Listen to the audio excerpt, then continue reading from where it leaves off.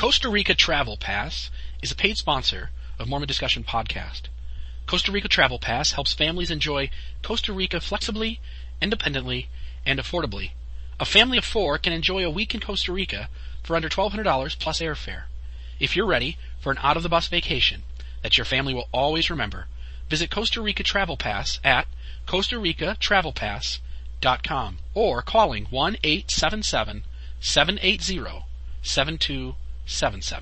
Mormon Discussion Podcast is an effort to help Latter-day Saints like you strengthen your faith and to support you in your trials of faith. This podcast operates on the donations of listeners like you. To help this podcast, please consider making a donation at mormondiscussion.podbean.com on the right-hand side, about halfway down. Thank you.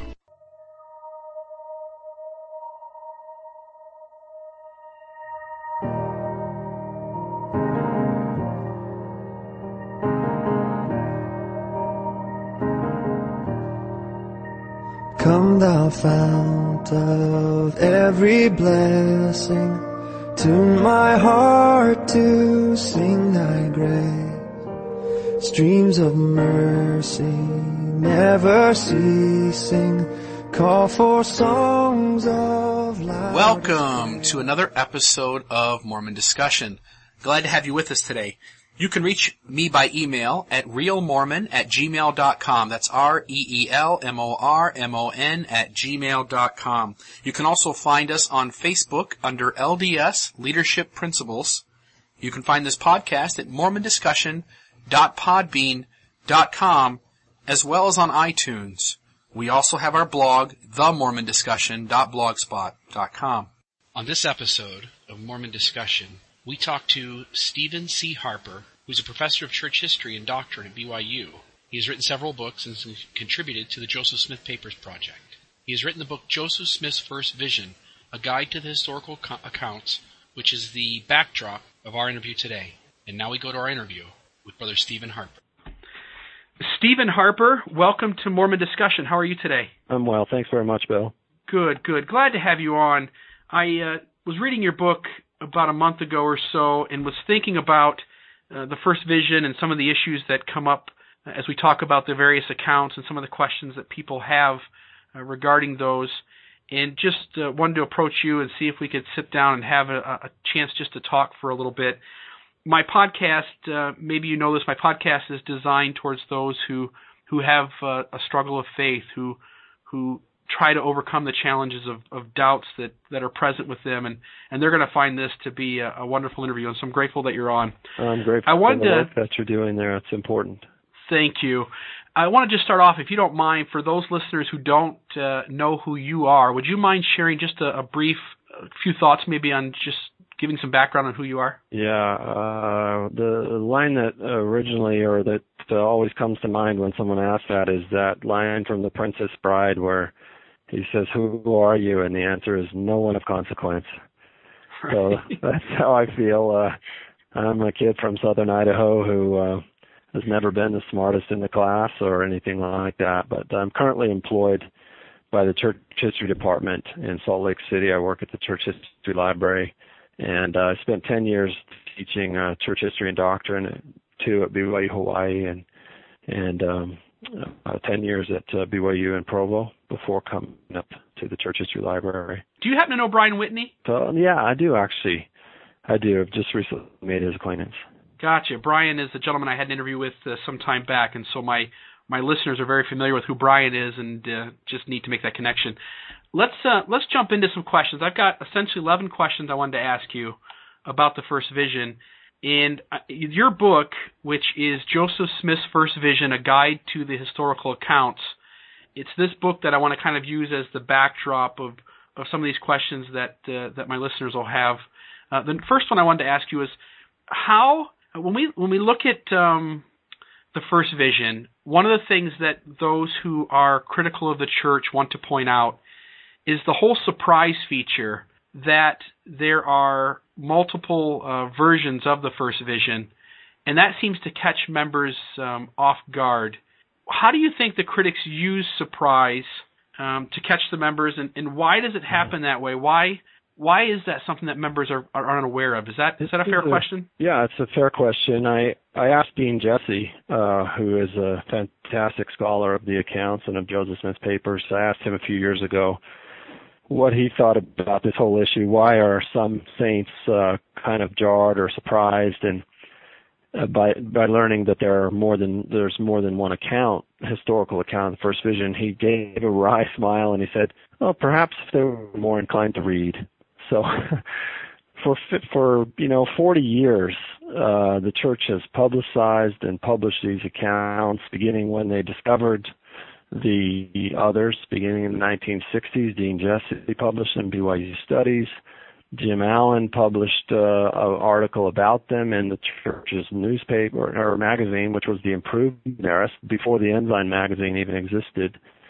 BYU Studies has published them repeatedly in the book as well as in the periodical, and I think, therefore, it's a matter of the saints being too passive sometimes. And when I say the saints, I don't mean to blanket everyone, but there are many Latter-day Saints who, I don't know, they have assumptions, I guess, about what the church is supposed to do and what Sunday school is supposed to be. And I figure if they haven't heard everything there is to know in Sunday school, there's something wrong there. And the danger of that is that the critics learn to play on that, on the ignorance. And the critics are very, very good at insinuation. So they drop a line that's laced with some facts, and they do it with a kind of insinuation in the tone. So did you know that there's more than one account of the first vision? Well, everything depends on how I say that, how I present that, right? I tell that to my students, and without the insinuation, without the intended or implied meaning of, there's some reason to be suspicious about this, then it doesn't make you suspicious. It doesn't make you wonder if the church is still true. So it's a historical fact, and the way you present facts and the other material that you surround them with makes all the difference. And for people who are struggling with this, what they need is the facts. What they need is someone to show them what all the evidence is and help them, therefore, become equipped to figure out what the evidence means, how it should be interpreted. What the critics do is give you some of the facts, but then they lace that with interpretation. And for many people, they don't have the skills to discern the difference. And they often end up then sort of troubled beyond what's needful if they had just somebody who was more friendly to their faith, giving them the facts along with the tools to understand what they might mean. Excellent, excellent. What, in your experience, why did the church first off, you made a great point, it's the fact that some of these accounts didn't even come out till the 1960s, which makes it difficult to make the assumption that these should have been there all along because they're just recently discovered documents by the church themselves, correct? Right. Yes, that's right. So out of all these accounts, assuming that there's at least 4 or 5 of these accounts that the church has been aware of, what caused the church, from your point of view, to just focus on one account and make it the official account? Oh, that's a good question. I'm trying to figure out the answer to that myself. And so tentatively, at least, we can say that goes all the way back to Joseph Smith. Joseph Smith is the one who privileged that account. The one we mean is the one that's excerpted in the Pearl of Great Price. So this is the first account that Joseph Smith ever publishes in his lifetime. Gotcha. And it will be republished in the Deseret News. It will become part of the history of the church. It's Joseph Smith's effort to make his history. Now, the earliest account we know of, an 1832 account, was kind of his initial effort to do that. But for reasons I don't entirely understand, he seems to have suppressed that version. And I don't mean something sinister there. I mean the same thing I might do with an early draft of a book or a chapter I wanted to write. I don't think he liked it. Now, it's become quite fashionable. A lot of Latter-day Saints really like the earliest account because it's quite evangelical. It's quite, it's all about salvation by Christ, which is lovely and certainly plays well in our current environment. And The other one is somewhat off-putting to people. It has God saying all their creeds are an abomination and the professors are corrupt and so on, and it's quite defensive. And so for those reasons, I believe it's a little less fashionable in some circles today. But Joseph Smith clearly favored the one that he wrote, at least beginning in 1838. The version of it that we have was written in 1839 with some revisions made in 1842. So we could say that Joseph Smith is the one who chose for us which one would become official and primary and most important. Gotcha. That's good, because we sometimes see these accounts and we wonder why one tends to take on more emphasis than the others.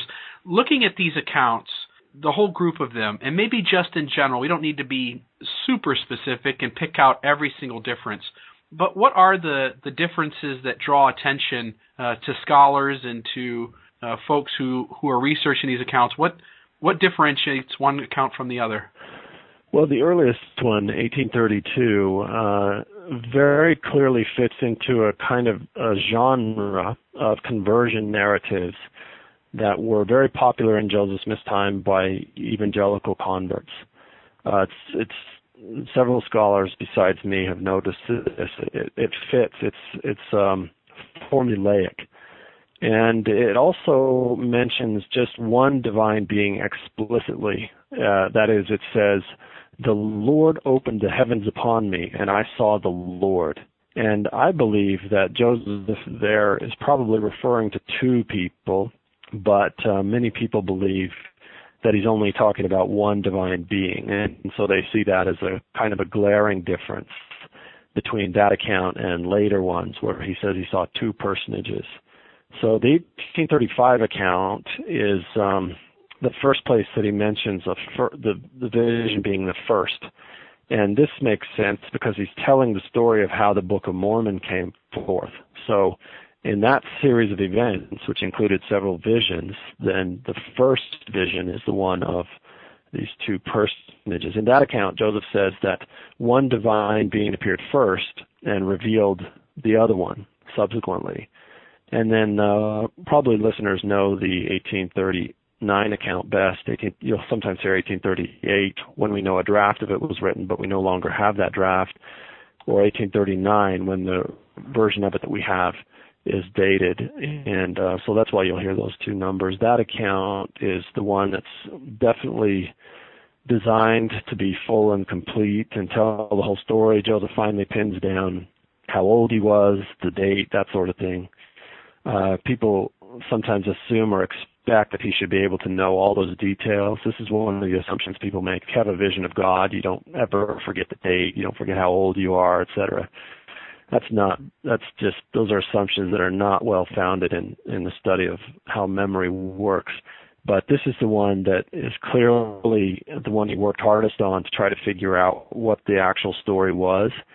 It also represents his interpretive memory best. That's the memory that we use or create to make sense of what's happened to us.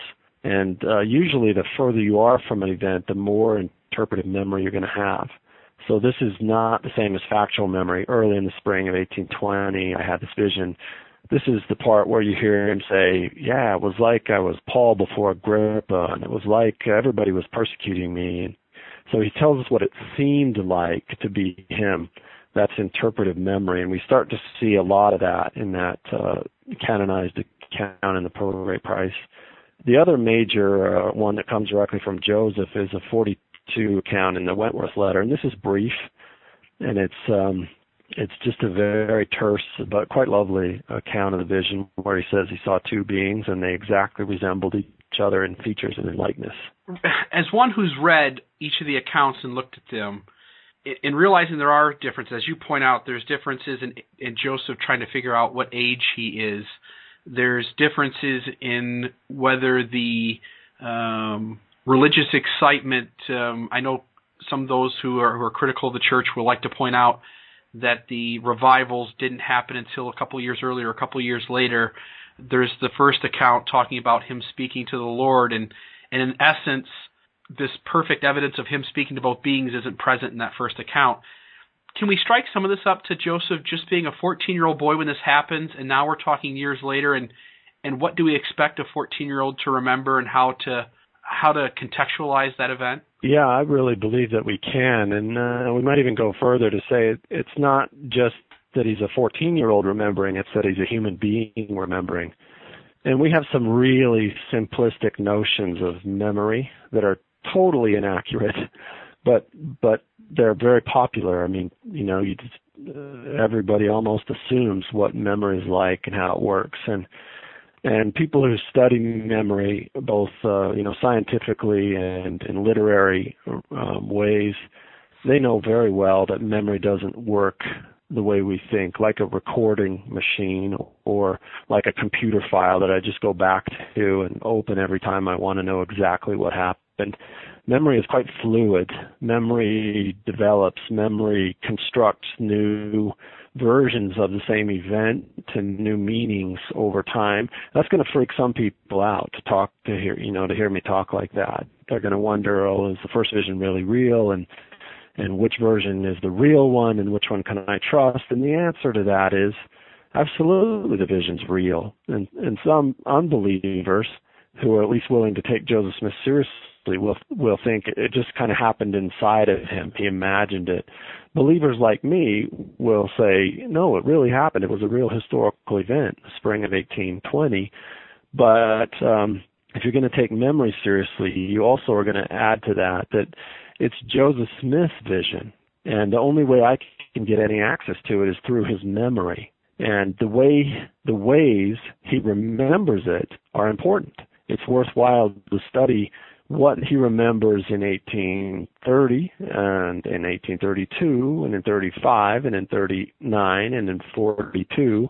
It's legitimate for him, as every single one of your listeners does, and I do, to look back into their past and to analyze it and to discover meaning in it. And you'll have different meanings 20 years out than you had maybe the day of. Yeah, it's a good point. I was thinking as you were answering the last question or two about memory, and thinking about my own conversion story, and just all of a sudden struck me that the way I remember my conversion story in some ways has been impacted by the ways in which I've told it over time. Oh, absolutely. So it is neat when we talk about memory. It's not as cut and dry. It's not as simple as we want to make it. It's just not a black and white thing. So let me ask you a question. Were you converted? Yes, I joined the church at the age of 17. Is that a real historical event? It was. Yes, it was. It actually happened? It did. But I bet if I studied it carefully and heard you tell it over a period of 15 years, I could find nuances and variations and even development in what you found meaningful about it. And it's even more interesting. Go ahead. Yeah, that would be legitimate. That would be a real human being's memory.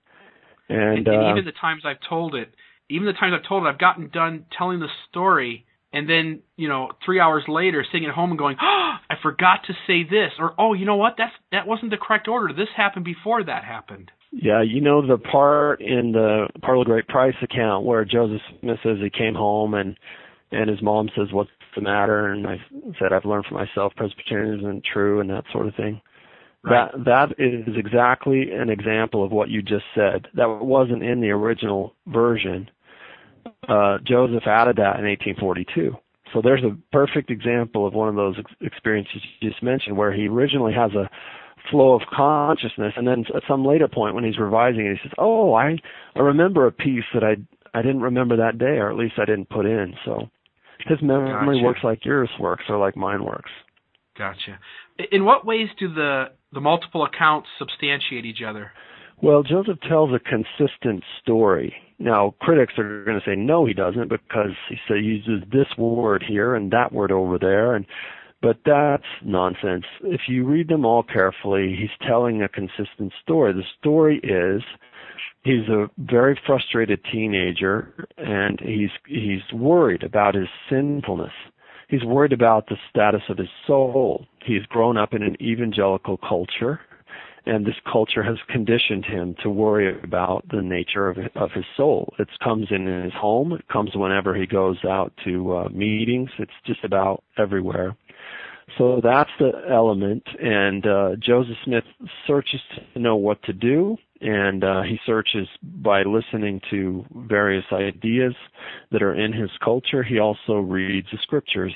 One of the most consistent things he says is that he found a tentative or a preliminary answer in the scriptures, that is to ask God if you lack wisdom. And that was a big deal to Joseph. As you study the accounts, he really, really emphasizes what a breakthrough that was. It's as if it opened a new world for him to realize that maybe not all the answers are in the Bible. Maybe the Bible, the way the Bible serves you is by telling you that if you lack wisdom, go ask God. And so Joseph tries that and gets a revelation that resolves his crisis.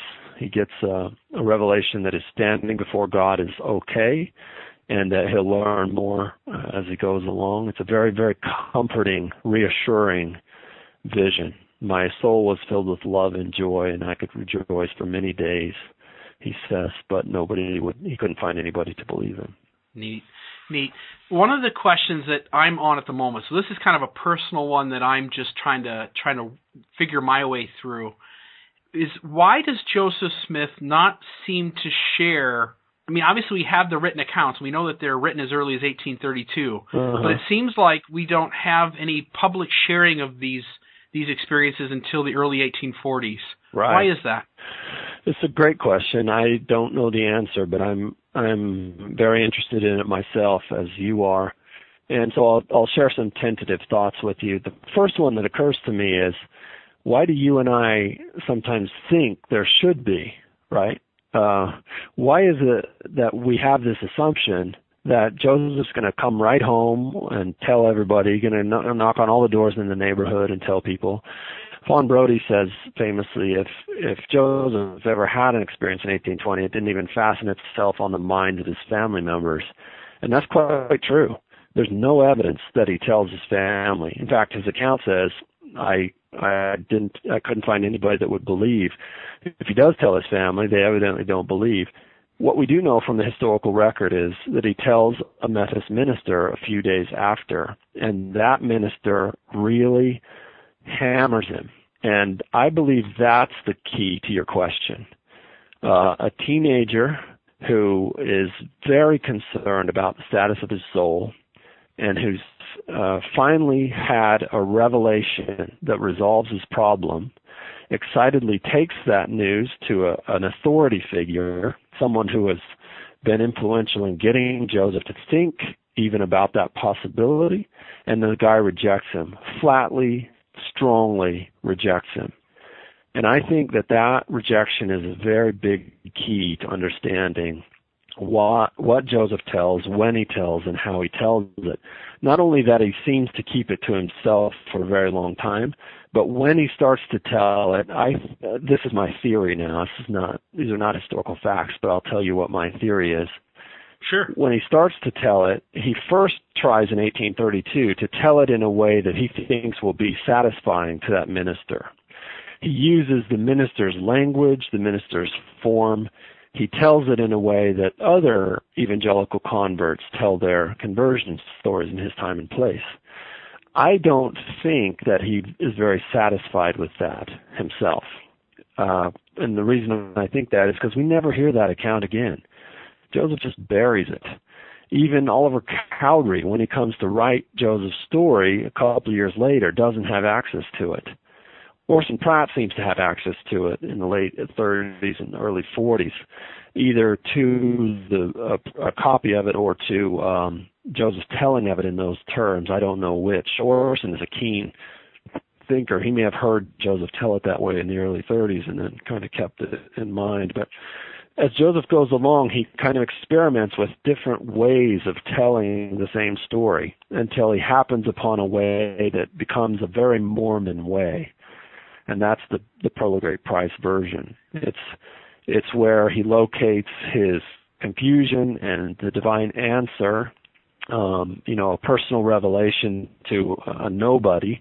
That's a very Mormon idea, a loving God who responds to teenagers' prayers. And also it's a very Mormon idea in the sense that he's rejected by everybody else. there's a persecution complex in that 1838-39 account. I'm not saying it's not a legitimate one. I'm not saying it's craziness, but you can clearly tell that Joseph feels defensive and feels like he's been persecuted ever since he was an infant, which I think is more of what it seemed like to him than what it was actually like. And you can also see that persecution stems from this revelation. So in some ways, that's Mormonism in a nutshell. God reveals at the beginning of the last dispensation that the other versions of Christianity have gone astray, and they need to be reformed, restored. And Joseph shares that message, and it's not very popular, and he takes a lot of heat as a response. That's what I mean by a very Mormon way of remembering the first vision. So I think Joseph experiments with it over time, first by sharing it publicly, getting flatly rejected, keeping it therefore to himself for a real long time. When he does try to tell it, he tells it in a way he hopes will be pleasing to the Methodist minister again. But the more he grows and gains confidence and gains a following, I think the more capable he becomes of telling his own version of the story, kind of his mature, what it meant to him as a prophet of a growing movement, instead of how he might have told it as a hurt teenager, or even as one remembering what it was like to be a hurt teenager. So that's my theory. We're with Stephen Harper, author of Joseph Smith's First Vision, A Guide to the Historical Accounts. My listeners sent in a couple of questions they wanted to ask you as well. Right. And one of them was, they made the point of acknowledging that you talk a lot about seeking rather than assuming, how a person who has encountered difficult information, what would you say to them in regards to seeking answers without making assumptions? Oh, this is a great question. What we need to do is, first of all, learn the difference between a historical fact and assumptions or interpretations or theories about what those facts mean. So a good example would even be our conversation here today. For the first little while, I talked about historical facts, things that anybody could verify and that are the same whether you believe or don't believe. And then for the last chunk of time there, I went off on a theory, on an interpretation. I might be dead wrong about that. I can't prove it. It's not the same as a historical fact. Well, what happens is that people get confused about facts and interpretations, and most of the critics are confused, and some of them who know better are actually doing the work of confusing other people, and they do it on purpose. And that to me seems wrong. Whether you believe or don't believe, I think all of us should be in the business of finding the truth and wanting to know what really the facts of the matter are. Now, once we know the facts, which is that there are several accounts of the vision, they tell a generally consistent story, and they were written from 1832 to 1842 and so on. Once we know all the facts, we still don't know whether Joseph, I should say it this way, once we know the historical facts, we still don't know whether Joseph Smith is telling us the truth or not. And that requires a different epistemology. That's a fancy word for philosophy of knowing. You cannot find that answer by historical research. And some people would tell you that you can, but it can't be done. The only way to know whether God appeared to Joseph Smith or not is to learn that from God. And that's why we have to, if we're sincere in our efforts to find the truth through faithful means, we have to be willing to add faith and revelation, seeking by the Spirit to our way of knowing. And I want to encourage people to do great historical homework, but not to think that their historical homework is ever going to get them all the way to the truth. It won't. So I want to encourage people to add spiritual knowing to their repertoire, to their ability, to their ways and means of coming to know things. And that's what I mean by seeking. Hard historical homework coupled with prayerful, humble, diligent seeking from God for him to reveal his truths to us. Awesome. I just maybe a little personal bit from me. I've had spiritual experiences, and I've shared my story several times here on this podcast and other places. But yet I'm also, we're all different. We all come to this earth with different personalities and different makeups. And I'm programmed to try and get to the bottom of things. I'm programmed to not be happy and not be settled until I come to some kind of empirical proof aside from the spiritual experiences. And so, Brother Harper, just from one, I hear what you're saying, and I agree with it, and I've come to those terms and understand it. And yet there are lots of us out there who struggle with being satisfied with a spiritual experience, and that may sound horrible to others. Well, we're worried about how horrible it sounds, right? In our culture, in Mormon culture, we're a little worried about saying, you're quite a brave man to say that publicly, but I'm right there with you. And so are a lot of us, right? There are a lot of us who fit that kind of personality type that you're describing, and that's okay. That is okay, right? We belong in the church as much as anyone else. It's as much our church as anyone else's church. We have faith. We're exercising faith. And so I hope that people who fit that type that you just described, I hope they will keep on. And I'd like to help them realize, or encourage them to realize, that there is no, you have to exercise just as much faith in a certain sense in empirical so-called answers or rational answers as you do in spirit ones. And the best epistemology, it seems to me, is a robust combination. It's the kind prescribed in the Scriptures: seek learning by study and also by faith. Right? Intelligence is the glory of God. We have this wonderful scriptural prescription for using our heads and our hearts. And I think that if we ever exclude one or the other, that's when we get in danger. I think the best kind of seeking is to work hard with our heads as well as simultaneously we seek with our hearts, with a willingness to think that there's someone smarter than us in the universe, and he might benevolently reveal himself to us if we are humble and ask.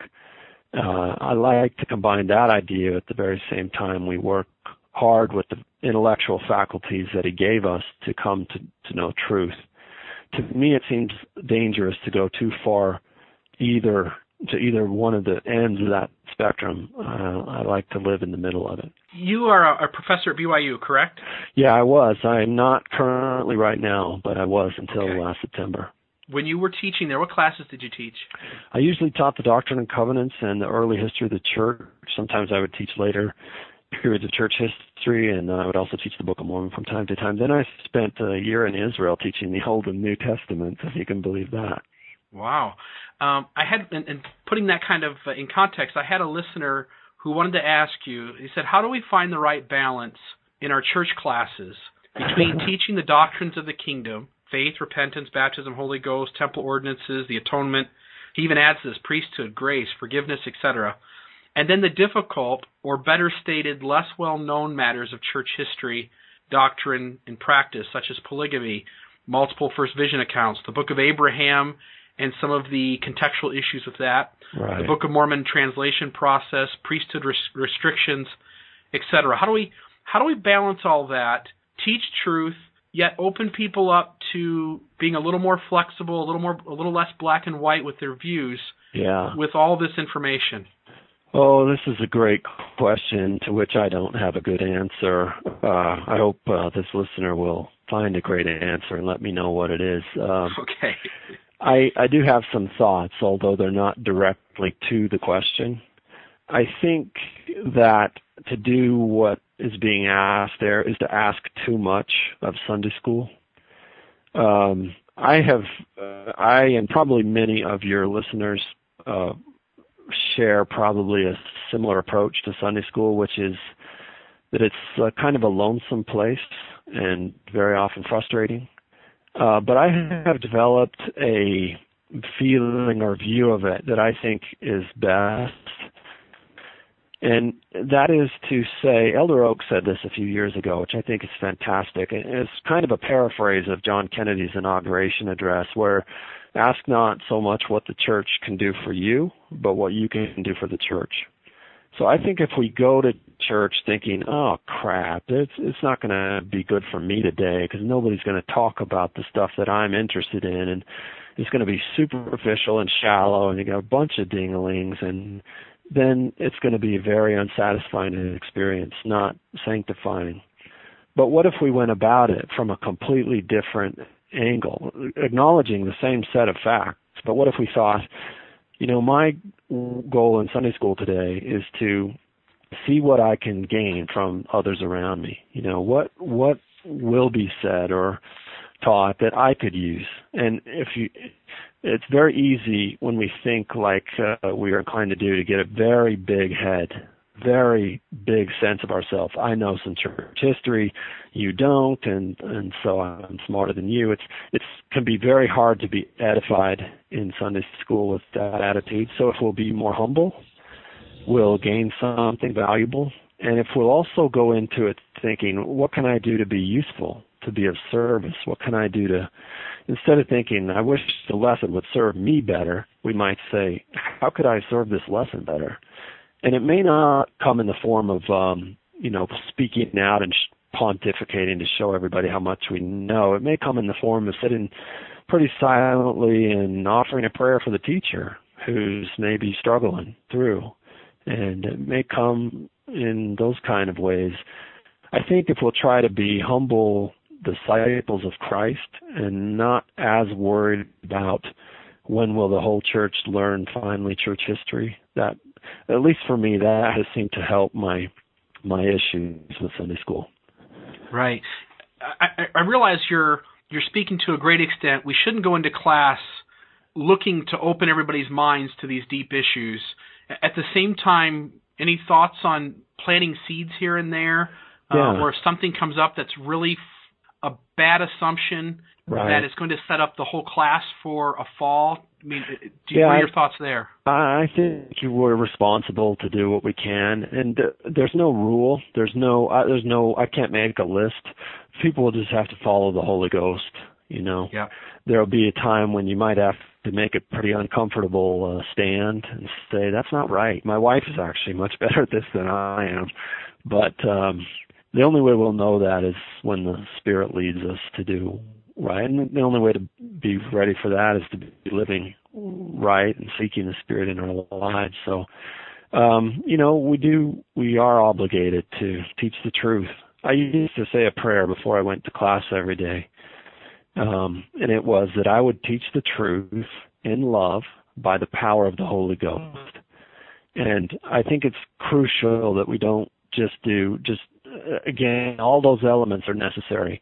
Any one of us could walk into a Sunday school class and teach the truth and do it in a way that would be like a knife, like a weapon against the children of God. That's immoral. So it's not enough to teach the truth. We have to teach the truth in love, the right motivation, and by the power of the Holy Ghost. And so that's a prayer that has helped me. I sound so self-righteous and sanctimonious, I'm sure. I don't mean to sound that way. I've struggled with this same question a lot. And so these are just some of the thoughts and I've had along the way and some of the things that have been successful. Believe me, I've done my fair share of not teaching the truth in love by the power of the Holy Ghost, and it never works as well as we do it the right way. No, that's a beautiful point. I hope people don't feel that way. I hope people see what you're saying, that essentially we shouldn't go into class to teach truth at the expense of hurting faith, right? But rather teach truth to help faith grow. Yeah, and even hurting other people, Right. You could, a lot of your listeners could make their Sunday school teacher look like a dope. That's right. No good. That won't do any good. No, because then people come in the next week and they're not going to take that person seriously. Yeah. These people don't volunteer for the most part. They're trying as best they can to do what God wants them to do, and they work hard at it. And they, we don't get callings often because we're great at it. We get it because it will require us to stretch, and that requires the rest of the saints to sustain us as we falter and struggle along and do our best I'm grateful when people do that for me, and I want to try to do it for others. Amen. Last question from a listener, and I want to finish with just two quick things. They ask, obviously we need to provide people with good information from within the context of faith. After they encounter some challenging but generally accurate history, how do we best deal with feelings of betrayal or loss of trust that often accompany that kind of discovery? Oh, this is a good question. I don't know that I have a great answer to it, but it's a very important question. I think what you're doing, Bill, is probably the best answer. There needs to be safe places inside the church for people who feel like they've been lied to or betrayed or had the rug yanked out from under them. There needs to be safe places they can go to talk, to be listened to without being dismissed as apostate or somehow, flawed, deeply, fundamentally flawed.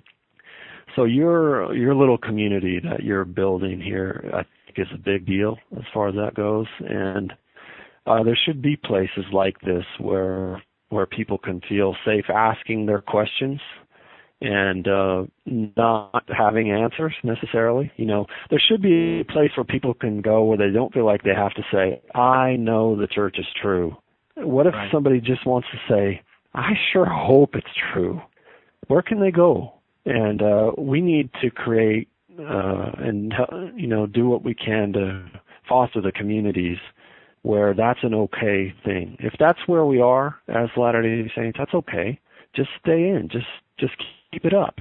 Just stick with it. Everybody hopefully heard Elder Holland speak in General Conference. This is what he was saying. If you can't yet say I know, then come with me. Lean on me. Stick with me.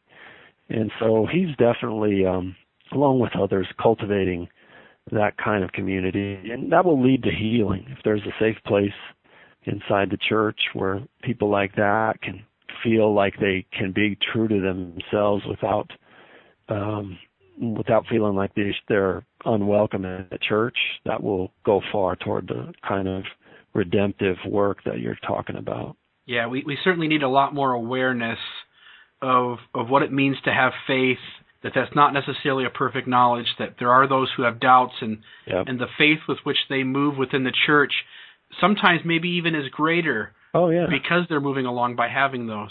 Yeah, I'm very thankful for, my parents were good at this, and so I feel like I'm extremely blessed in that regard. But I know that's not true for everybody. I know a lot of people have had very, very damaging or hurtful or harmful interactions and where they've been made to feel unwelcome in the church.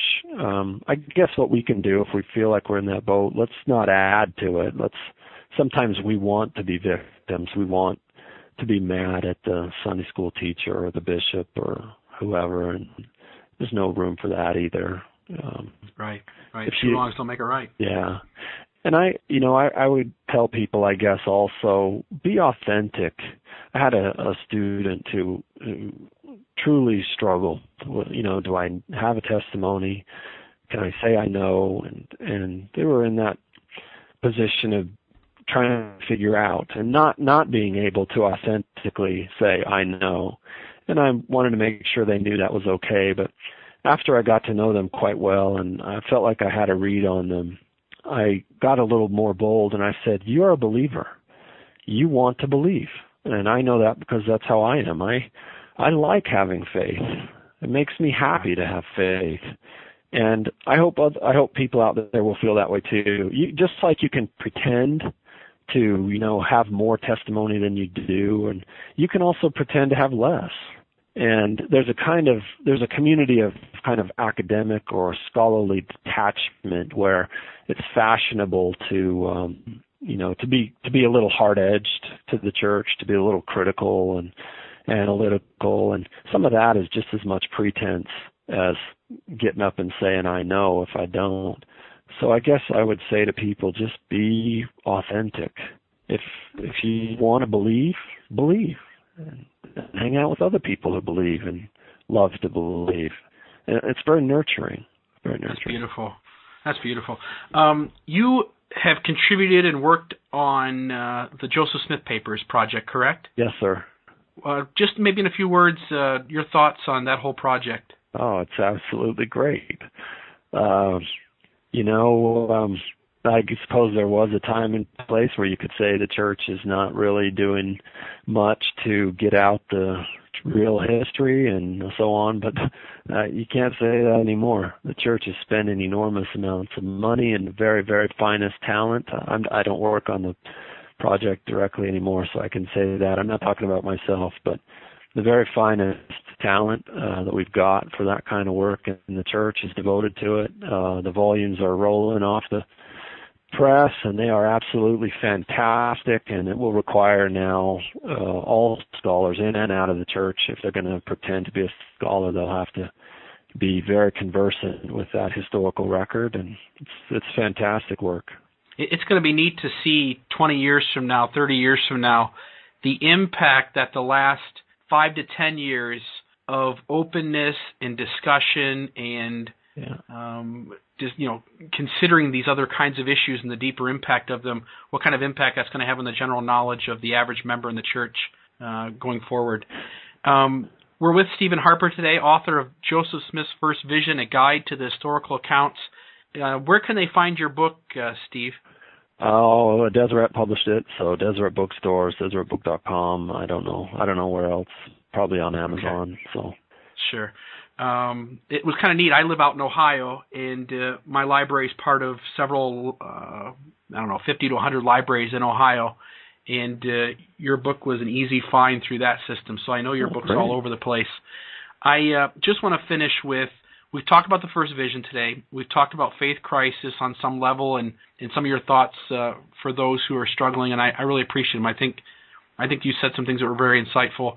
I'd like to give you a chance just to finish by just either sharing your testimony or sharing any other kind of spiritual advice that you might feel impressed to do at this time. Wow, how about that? Well, I'll tell you, I just feel grateful for what you're doing and for what folks like you are doing. And I just feel thankful to be part of this community, to be invited to be part of people who are interested in the history of the church and want to know what really happened as best we can recover it and feel invested in it. And I want to help in any way that I can. I know that from the beginning of the church until now, there have been people who felt like they, got deceived or got, tricked and so on. And my heart aches for them, and I want to help them. I have my own experiences with the gospel that lead me to believe it's true. I believe it in the marrow of my bones. And I want to share that with everybody that I can. I want to be open and willing to help people who don't see things exactly the same way I do. And I hope all of us will feel that way, where it's okay to be different. If we approach the faith a little differently, or if we're struggling with it, that's okay, as long as we in Israel, I taught over there for a year at the Jerusalem Center, and we had 3 rules in class. I guess this is the most wise thing I could say, so I'll leave you with these 3 rules. And we were partly contrasting with the elaboration of kind of rules that come out of the Old Testament, or at least traditions that go back to the Old Testament. And so I wanted to make a contrast to that and get really to the heart of the Old Testament as well as the New. And so we would say that our class rules are in the Bible. And the 3rd rule is don't do anything stupid. That was our rule for the semester. And then we decided that we'd have to find the 1st and 2nd rule as we went along. And so as we did, we discovered that the first rule of life is love God. And the 2nd rule is love your neighbor as yourself. And the 3rd one then is don't do anything stupid. So I think that with just pretty much those 3 rules, you can live a happy and wonderful life. Come thou fount of every blessing, tune my heart to sing thy grace. Streams of mercy never ceasing, call for songs of loudest praise.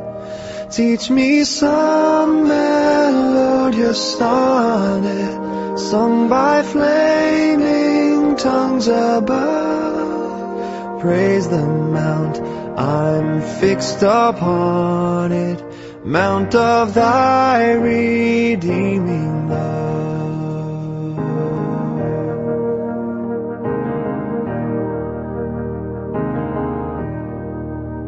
Here I raise my Ebenezer, here by thy great help I've come, and I hope by thy good pleasure safely to arrive at home. Jesus sought me when a stranger, wandering from the fold of God.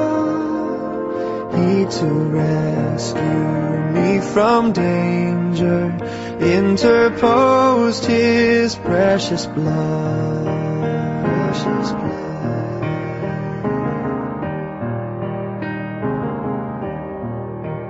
Oh, that day when freed from sinning, I shall see thy lovely face, clothed then in blood-washed linen. How I'll sing thy sovereign grace.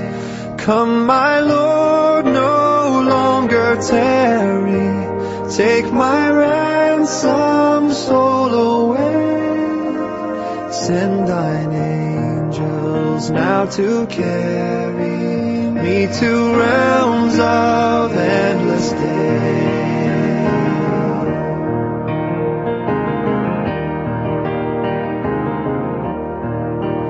Oh, to grace, how great a debtor daily I am constrained to be. Let thy goodness, like a fetter, bind my wandering heart to thee. Prone to wander, Lord, I feel it, prone to leave the God I love. Here's my heart, oh, take and seal it for thy courts above. Here's my heart, oh, take and seal it for thy courts above.